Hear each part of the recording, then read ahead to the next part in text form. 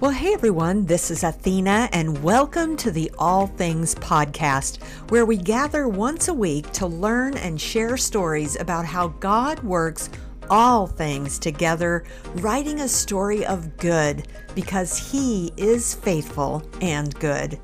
Every Wednesday, I'll be chatting with a friend who I know and respect, one of our Redemption Press authors, who'll not only share a personal Romans 8:28 story, but also help to give you tips and tools for your life journey. 2 episodes a month, we'll have an additional interview with a well-known author, and the other 2 episodes will include a time for Insider Insights, where I'll answer publishing questions from our listeners. So hey, let's get started.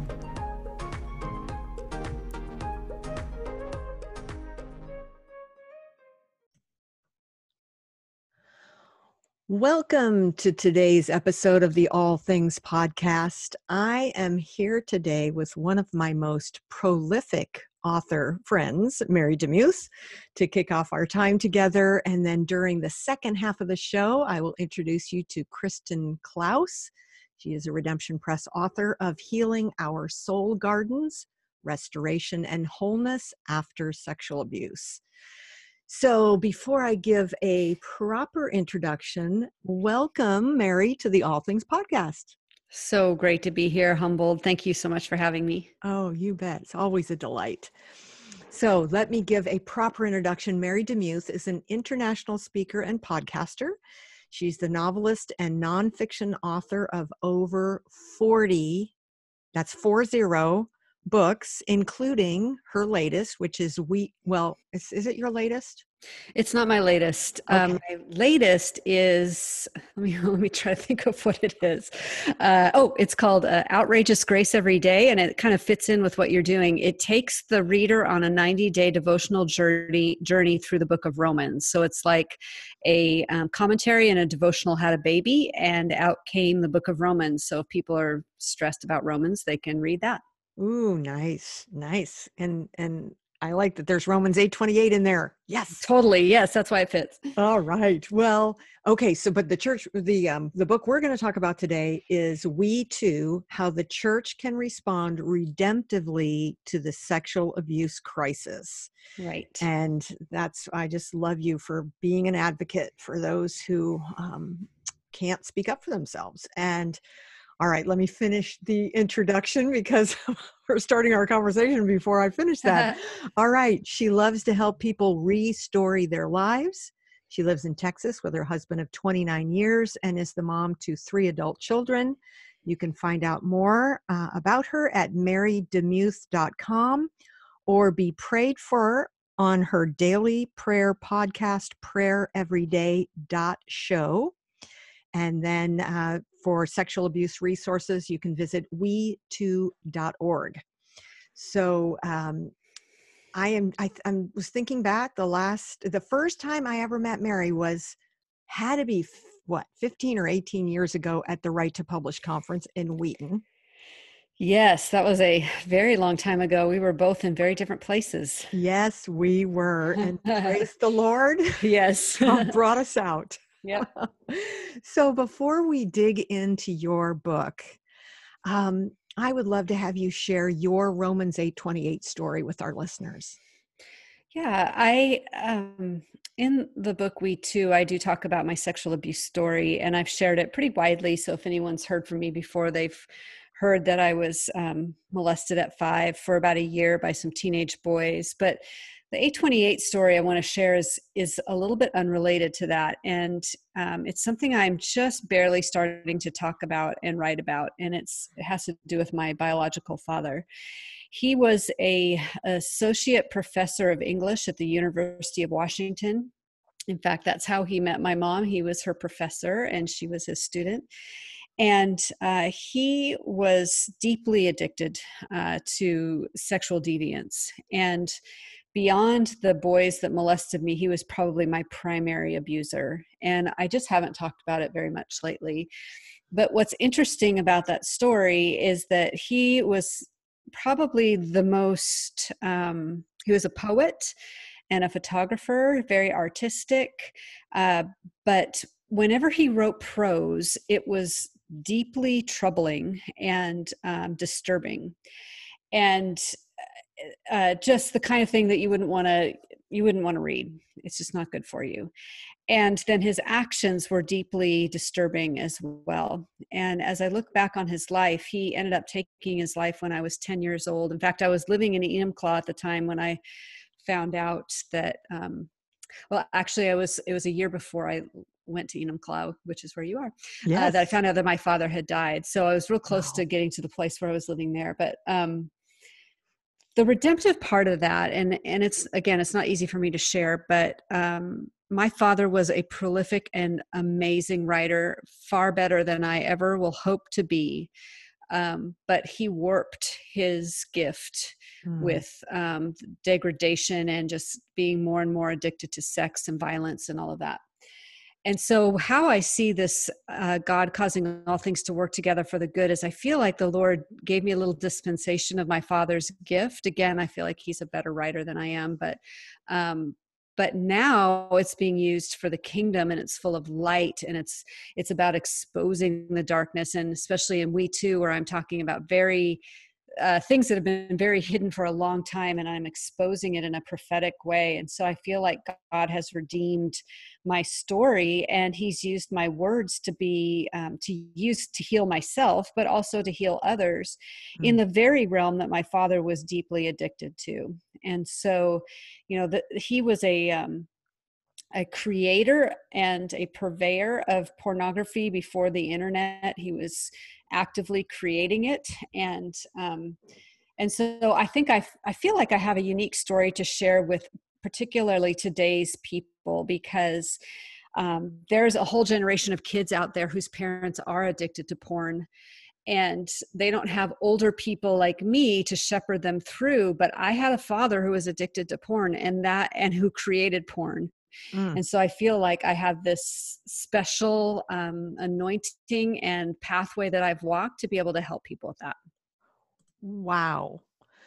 That I'm talk about using all, I mean, even that together for good. I mean, he wrote to build up Satan's kingdom, and here, full circle, you are, right, 40 books writing to build up God's kingdom and to help the very type of person that he preyed on.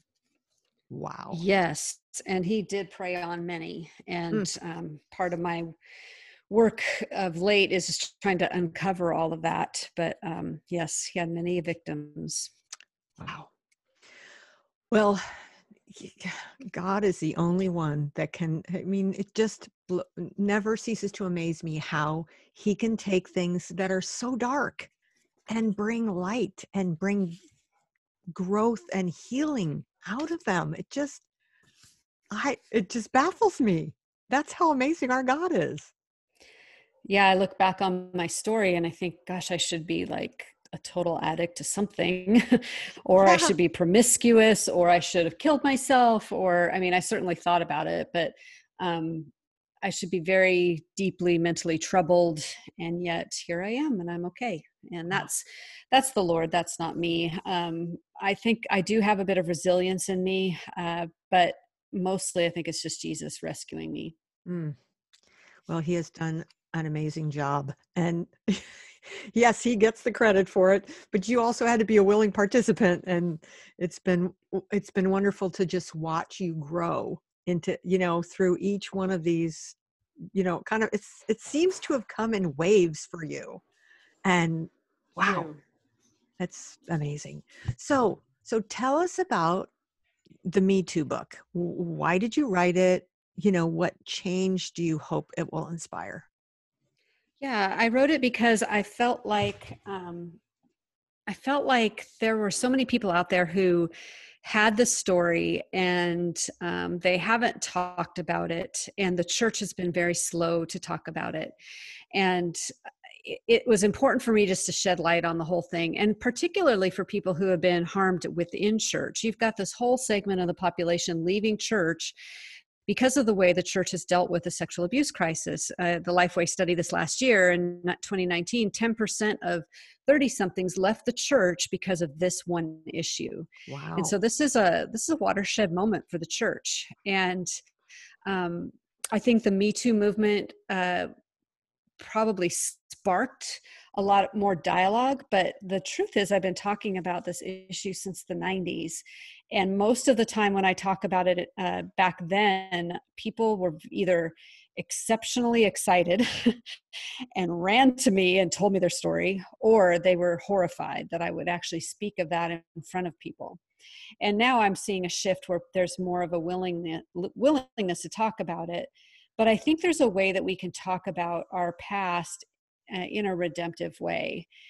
One of the fears that I have about the Me Too movement is that people are sharing their stories for the first time, but they're not sharing them with someone who's trustworthy or safe. They're Mm. sharing them on social media, and that can really open you up for a whole bunch more harm. And so that's one of the cautionary tales I tell is just if you're going to share your story, which I think you absolutely need to do, share it with someone who's amazing and safe. Absolutely. Which the church unfortunately hasn't been for the most part. And we've been shamed, like, well, what were you wearing? Or, I Mm. mean, just so much self-righteousness that has really, I mean, I'm so thankful for you speaking up and playing the part that you've played, because there has been too much of minimizing the victim and protecting the abusers.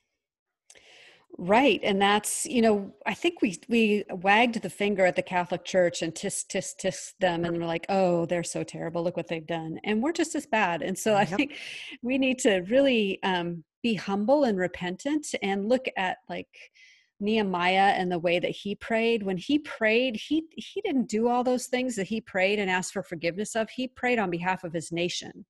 Lord, forgive us for this, forgive us for that, forgive us for that. Now, that wasn't his story, but he still prayed, and we have to pray that as well. Lord, as a church, forgive us for turning a blind eye. Forgive us for preferring the perpetrator over the one who's perpetrated against. Forgive us for thinking this is an issue that no one should ever talk about. Forgive us for shoving it under the carpet. Forgive us for not following up after pedophilic youth pastors and just letting them go from church to church. There's so Mhm. much repentance that needs to happen. Yeah. Wow. So, okay. So, just let's paint the picture. How did Jesus respond to abuse victims? Right. I think that's just the best litmus test right there, is to ask that question, because I seriously doubt Jesus asked the woman caught in adultery. I'm pretty sure he didn't shame her for the lack of clothing that she was wearing, most likely. Mhm. He did not, when he was in the discourse with the woman at the well, she'd had several husbands, and Um, he didn't needle her about it. He just inquired. He had asked questions. And I think that's where we can land. We can be empathetic. We can be good listeners. We can lead with that empathy and ask the Holy Spirit to lead the conversation. It's not our job to judge the person. God knows the whole situation 100%, and we will never know it. But we can certainly be a listening ear, to offer to pray, to uh, be a resource, like, oh, I will help you find counselors or whatever. So yeah, one of the things that I have on we2.org, if you go to we2.org/pastors, plural, there's a free PDF of hundreds of resources that you can give your friend who's going through this. And these are all vetted by me. It's probably like 30 pages of different kinds of Mm, resources. that's awesome. I love that you always are providing value added content and real resources to help people heal, not just stay where they're at, but actually move forward. So why does the church so often miss the mark in its response to sexual abuse? I think it goes down to fear, and particularly reputation. And if you peel back the layers enough, there's an economic reality underneath it all. Mm, A lot of sin has to do with economics.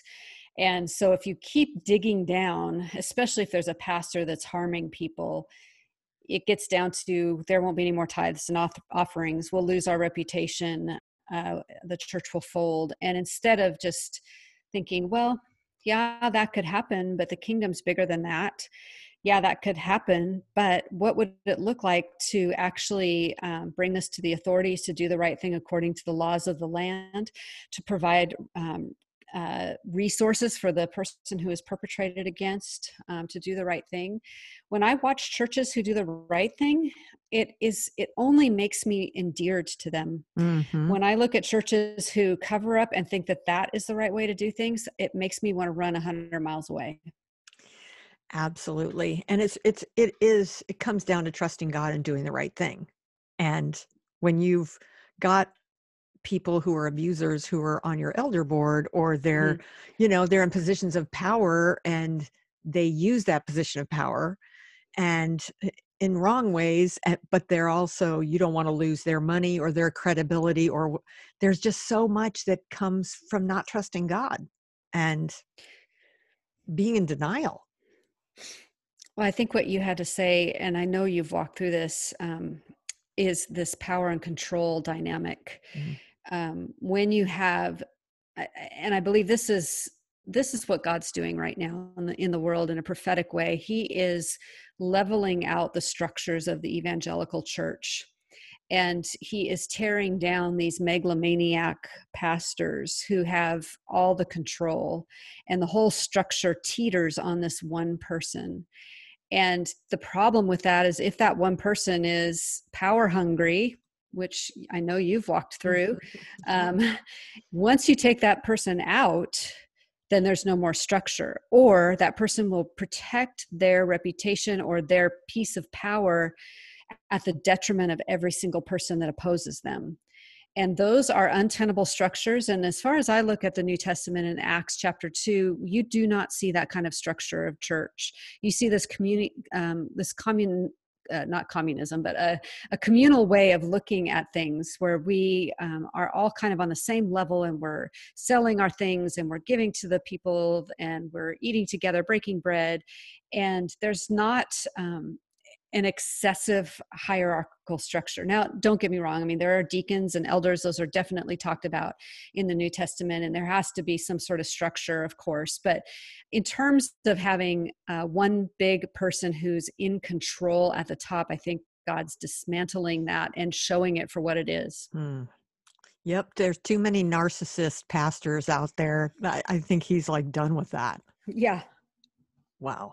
So, okay, in the book, you talk about 7 crucial misunderstandings that you found when people and churches face becoming safe havens. That's a scary thing for churches sometimes, if, especially if they've seen around them things falling apart. Right. So, tell us about the last misunderstanding that you mentioned, which is misunderstanding what the church is. Yeah, it kind of gets to what I just talked about, that we think that the church is this kind of hierarchical structure, but it's actually a body of believers. And we are fellow strugglers. We are people in need of a savior, and 100% of us need Jesus. Um, we are mercifully forgiven by him. And as people who have been called out and healed and forgiven, we now are the hands and feet of Jesus in the world. And so the church is this gathered body of broken people who are the hands and feet of Jesus in the world. And that means that when there is someone hurting, we all hurt. When one part of the body hurts, we all hurt, and we do something about it. Hmm. And instead of, I mean, it's awkward. For someone that's never gone through any sort of abuse like that, sure, it might feel awkward to hear someone share their pain, or to even think that there could be someone within the church that has done that to somebody. But we have to get over ourselves and be able to be that safe person in the church to help other parts of the family. Well, you look at the discourse of Jesus and the woman at the well. I mentioned her earlier. That was the longest theological discourse that Jesus had with any human being recorded in Scripture. Oh. And she was a marginalized woman who most likely was barren. And that's probably why she was divorced so many times. It wasn't that she was a promiscuous person, but there's a very strong likelihood that she couldn't produce offspring. And you'll notice in the narrative that never talks about that she has children. And so, um, if if you can't produce offspring, you can your husband can give this certificate of divorce, and you can keep getting divorced. So here's this woman who's broken, Mm, and Jesus spends all this time, and they talk back and forth and have this conversation. Well, that's the model. We need to remember what it's like to listen and mm, to ask questions and to be curious and have this holy curiosity of the person we're sitting across from. mm. Amen. Amen. So, okay, as a member of the church and a champion of the church and the large number of abuse survivors out there, what do you want abuse survivors to know? Well, of course, I want them to know that they're not alone. They're not crazy. I want them to know the thing I tell audiences all the time: an untold story never heals. So please let it out to that safe person. Don't let your first outcry be to social media. Let it be to a safe person. I want them to know that things are changing. And I, even in this past year, had the opportunity to be a part of the Southern Baptist Convention and what they're doing. And they're not doing it perfectly, but they're doing something. And we're talking about this issue finally, and it's out there. I was at the Caring Well conference, which is an arm of the ERLC, the Evangelical or Religious Liberties Commission, something like that. Shows you how much of a Baptist I am. I don't even know how the acronym is. But there are 3,000 people, most of them male leaders. Mm, And as I thought about that, and as I had the opportunity to pray and speak there, I thought this is probably the largest gathering of evangelicals around the issue of sexual abuse in the history of the entire Christian church. wow. Things are changing, and we Yes. can rejoice in that. Mm, that is good news. Okay, so as we wrap up, what I would love for you to do is just share one or two tips or tools that will help our listeners remember that God is going to, He is always working and working good for those of us who love Him and are called according to His purposes. So, what can you share that they can just walk away with and apply in their lives? Well, sometimes people will ask me, Why are you close to Jesus?" Or "I wish I was close like that." And oftentimes I'll think about that and I think, well, it's really because, honestly, not because I'm awesome, but because God's awesome. But there is inside of me this dogged pursuit of Jesus Christ. Mm, And so my encouragement is to keep pursuing. Yes, there will be pesky questions to answer. Yes, there is the problem of evil that we have to work through. Absolutely. Yes, there are times of loneliness and discouragement. Yes, there are times where I've thought, will I ever get over this? Yes, there will be roadblocks, but Jesus is faithful. And as you doggedly pursue him, he will be found by you. I don't have any sort of sage advice other than to run to Jesus, and and then to make use of the tools that are available out there. So there's some amazing books available, and they're on that resource page. I've got also a free tool. If you go to we2.org/21 days, I'll send you 21 letters, one a day for 21 days, about everything I've learned about the healing process. And that could be very helpful as well. And then counseling, of course, and people praying for you and all of that. I'm kind of a prayer hog. Whenever I'm broken and needy, I'll say, "Would you pray for me?" Because I believe that the lion's share of my healing has come because people have prayed for me. mm. True, true, true. I have to echo that I not a week goes by that someone doesn't say, back in those days when you were in the dark, I was praying for you, Hmm. and thankful for that. Yeah. So, okay, if we have some people listening today and they want to connect with you online, where are you most active? What's the best place to find you? Probably the best two places are Twitter and Instagram, and it's the same. It's at Mary Demuth, Demuth. Those are the places I interact the most. And then any sort of resources you want, go to we2.org and you'll find everything there.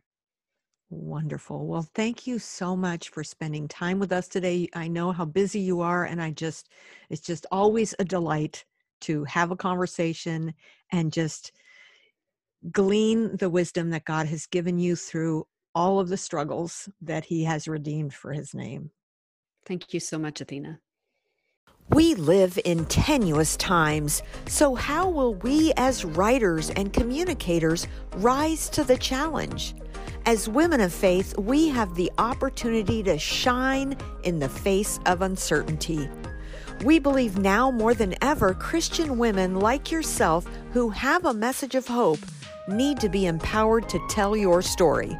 So to meet this need, Redemption Press is offering an online conference, She Writes for Him, Now is the Time, with 3 full days and 33 publishing industry professionals ready to train and serve you to strengthen and sharpen your message.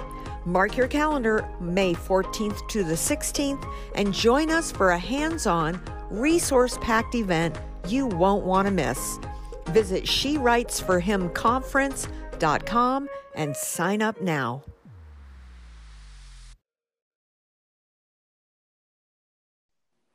So here we are for the second half of the show today with Redemption Press author Kristen Klaus, who is also the founder of the Restore Movement.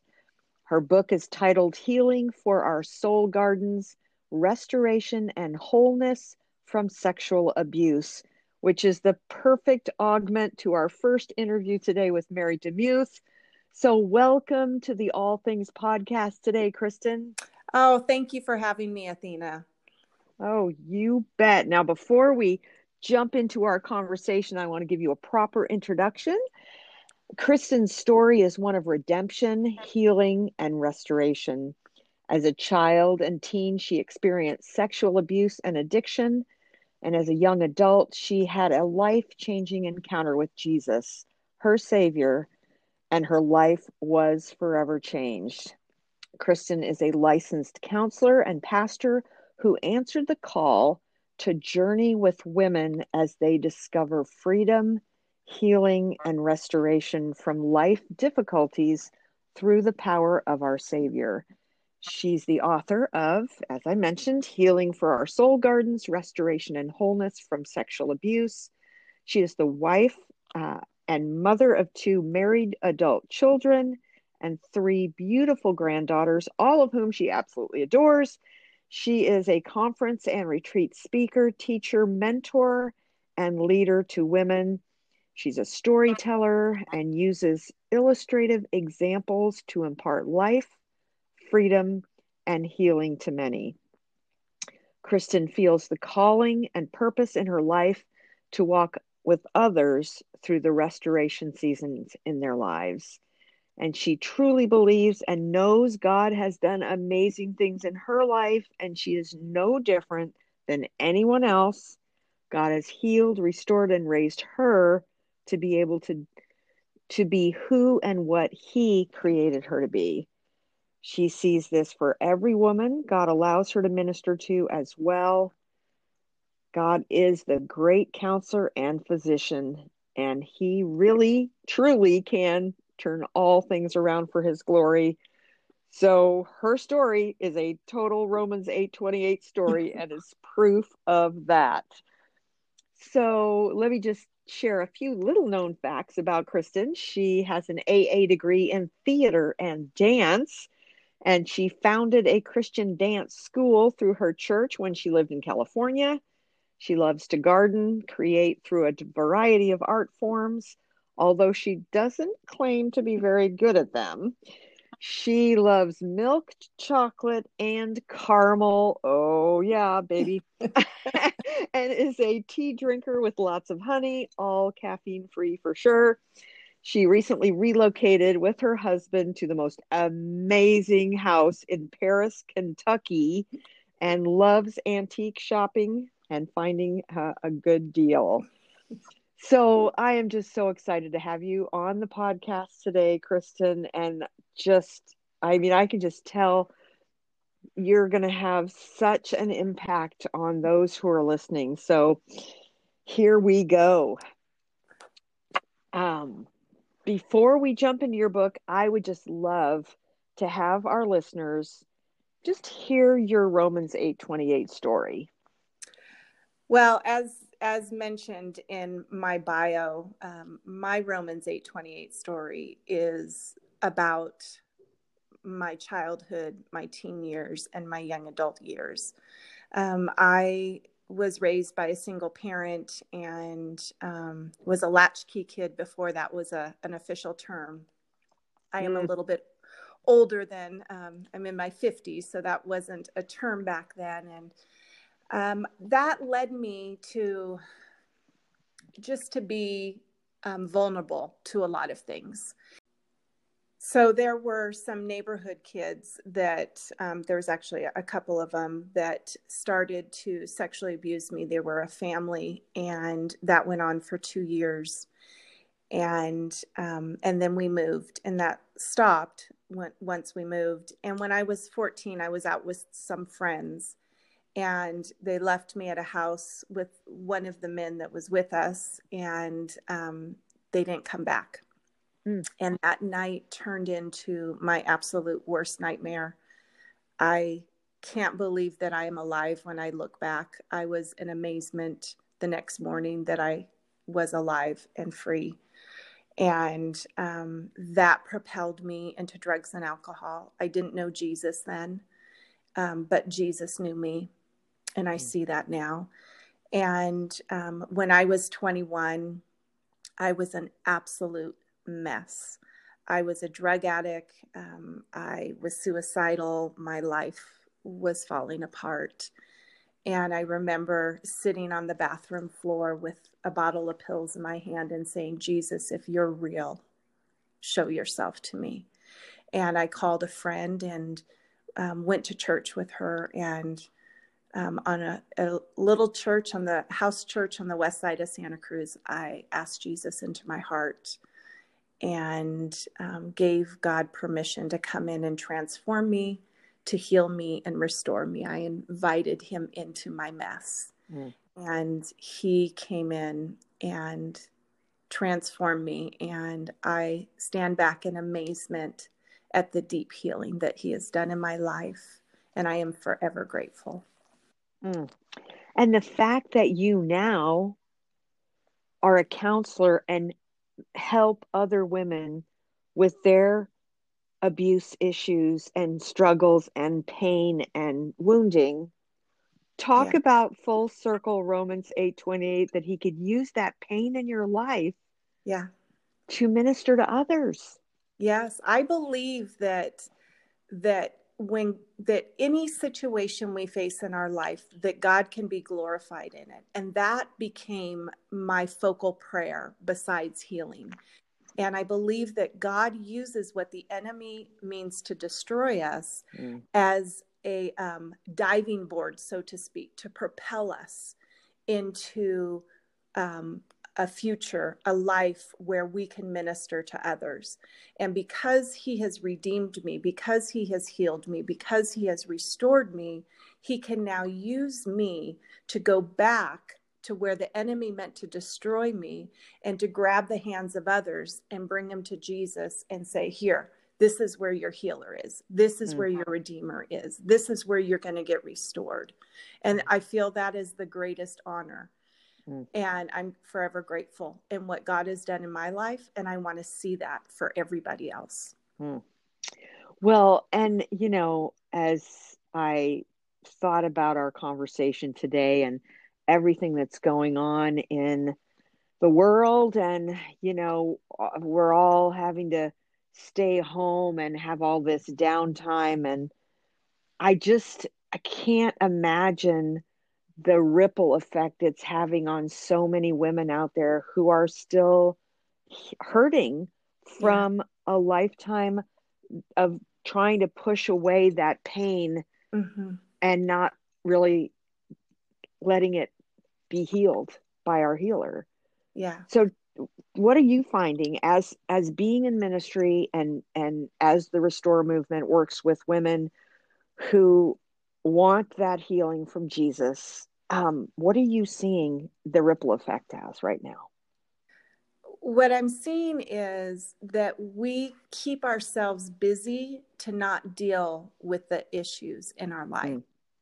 And that our society in general is an extremely busy society. And as the pause button has been hit in our life and we are all on pause, we fear the things that we need to face. And I always use illustrations, and one of the illustrations I use is Tom and Jerry cartoon.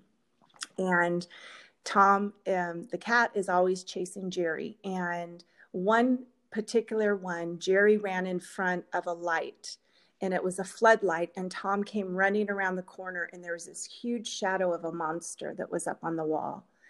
And Tom was fearful that a monster was coming after him. And that's how I view what has happened to us, the abuse. And that it creates this image of this huge monster that overtakes our life, but it's really just a spot in the totality of our life. But it becomes our definer. It becomes our value and our identity. And we need to see it for what it is, and that it is big, it is hurtful, it is a great thing in our life that is overwhelming. But in the totality of our life, it is just a portion of our life. And God wants to heal us and restore us.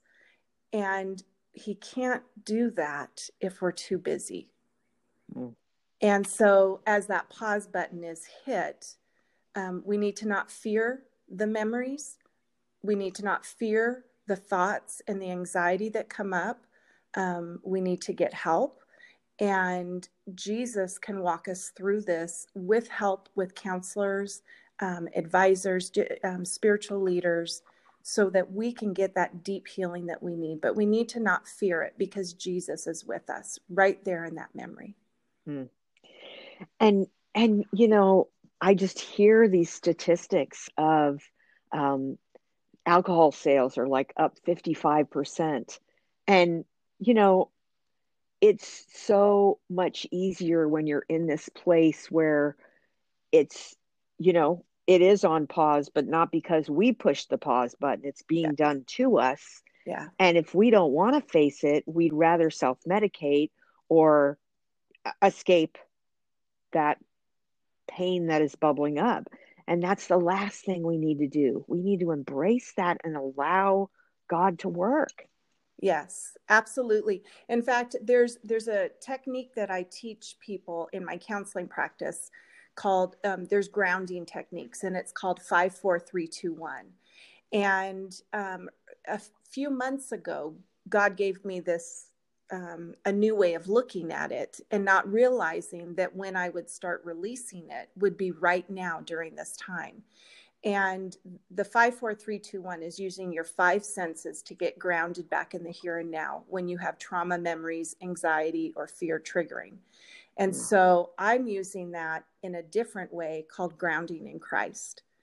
And 5 Psalms, read 5 Psalms, 4 things that you're thankful for, 3 worship songs a day, 2-way conversation with Jesus. And this next week, I'm releasing memorize 1 scripture a week. And that if we do those things when our trauma memories, anxiety, and fear is triggered, it's going to get us back in the here and now, but it's also going to ground us in Christ. Because the only way we can go through our memories is if we have ways to get us back into the here and now and grounded. And what better way to do that than being grounded in Christ and in his word? It's powerful. That's that 5, 4, 3, 2, 1. That's really good stuff. So,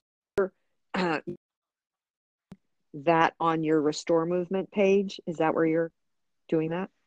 That's actually on my personal page at KristenKlaus.com. Okay. Yeah. And I have infographics with it as well. Awesome. That is so good. Yeah. So explain to us what shame-led thoughts are and how they affect our identities.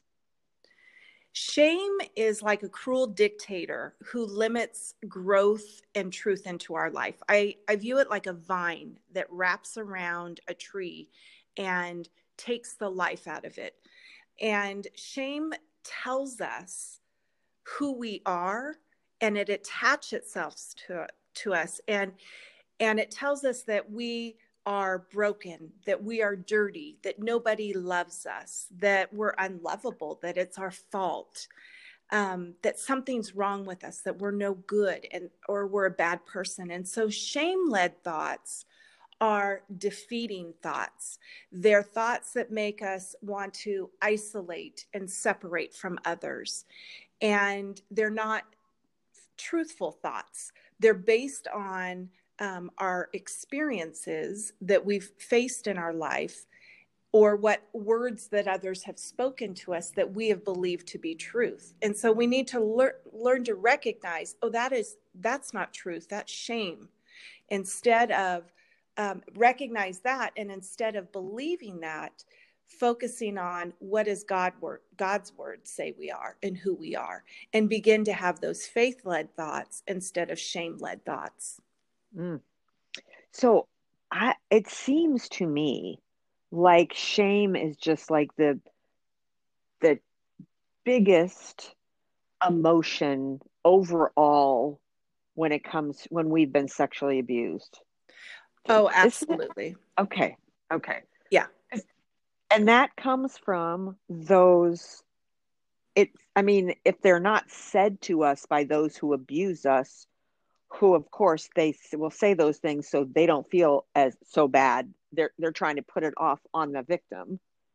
Yeah. But I think the enemy comes in with those shame lies as well.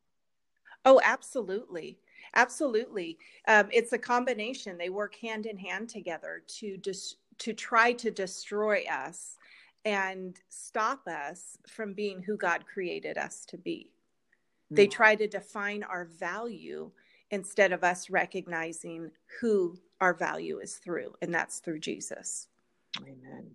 So what is the difference? Because most people struggle to some degree with shame. Yeah. What's the difference between shame and guilt? So guilt is associated with an action. So somebody does something that they know they shouldn't, and they feel guilty, right? You go into a store, you take a piece of candy, and you leave without paying for it. That's something you've done. And so guilt is associated with a sin. Shame goes much deeper than guilt. And the thing about the ivy vine is it also can, if it's allowed to go uncontrolled in a garden, it can get into the foundation of a home and separate the house from the foundation. And what it does to us is it gets into our core belief of ourself. It gets into the foundation of us, and it says that our identity and that who we are is no good, worthless, and says damaging and destructive thoughts. So shame is really, I know we define shame as an emotion, but it's really a mindset and a perception believed to be true about our identity of who we are and who we're not as a person. So it takes root into our core belief, and it tells us what our value is or lack of value. And so we need to go in and recognize this is a wrong mindset and wrong perceptions that we're believing to be true about us. What happened to me? I am not guilty of what happened to me. Mm-hmm. So I do not need to repent for what happened to me. I was the victim of what happened to me.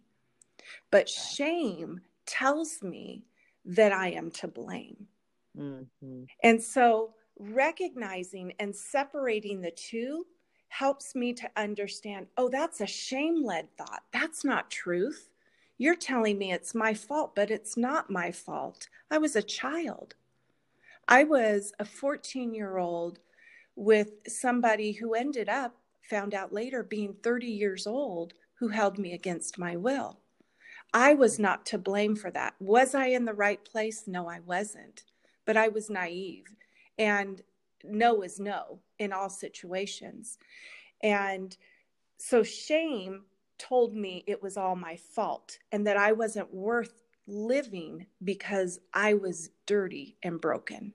And that wasn't truth. So once I began to separate the two of them, I began to recognize, oh, I'm not to blame for this. He is, or they are. Right. Yeah. Right.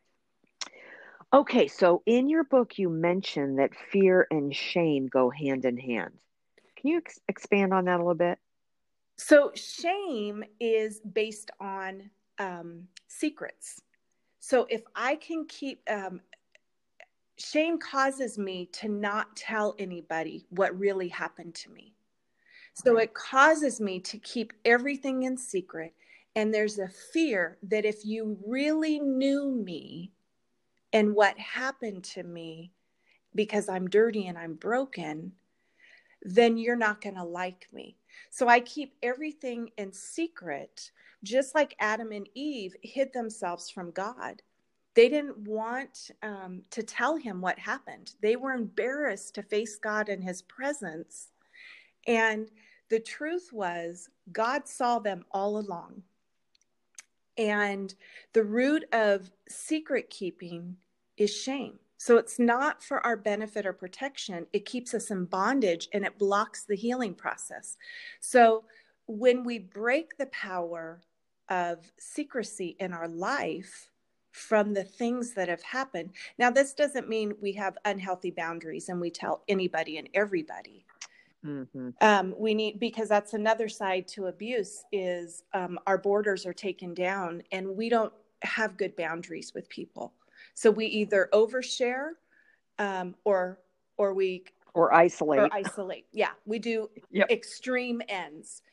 And but finding healthy people in our lives that we can talk to that help us walk through it and begin to empower us. And with each person, we begin to say, this is what happened to me.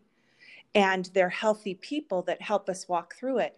We begin to get stronger and stronger. And shame is being broken off of us with each step that we take. That's so good. So, okay, your story includes sexual abuse.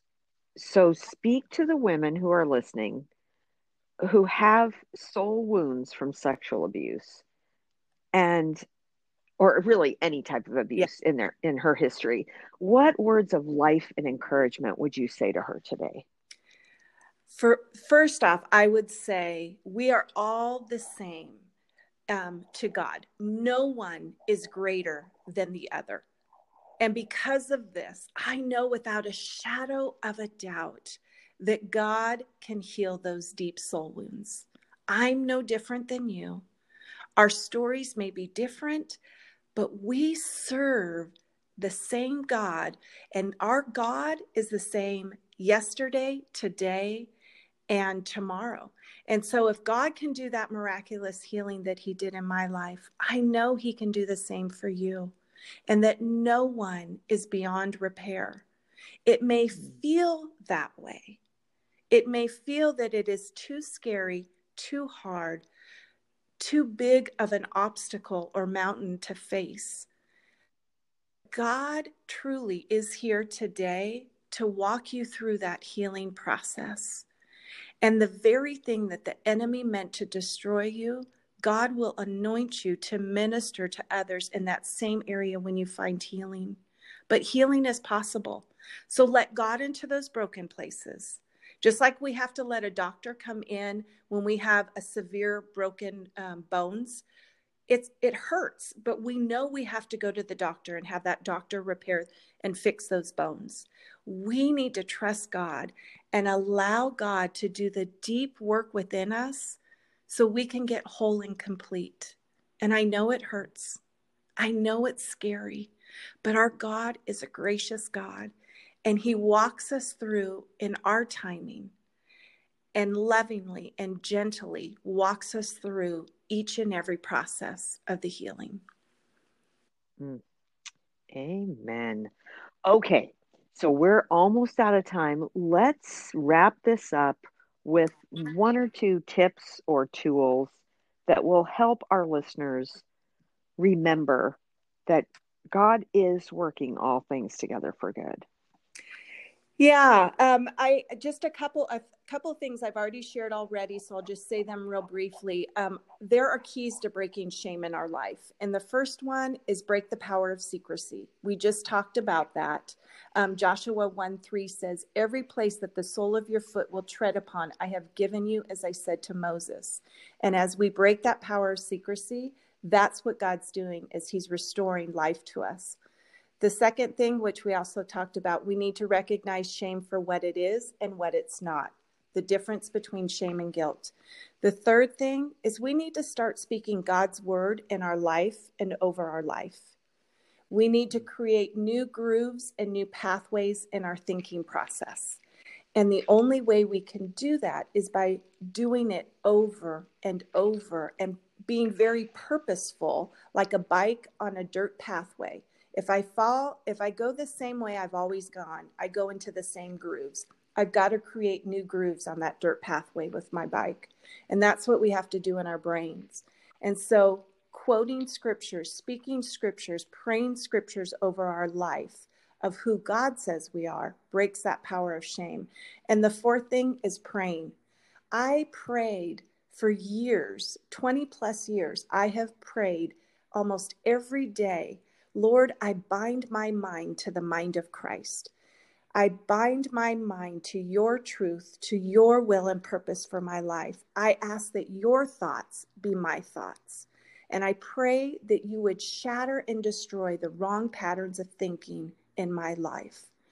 Replace them with your truth. And I have prayed that day after day after day. And that has been, those four things have been some of the most powerful things in my life of bringing change and transformation to me.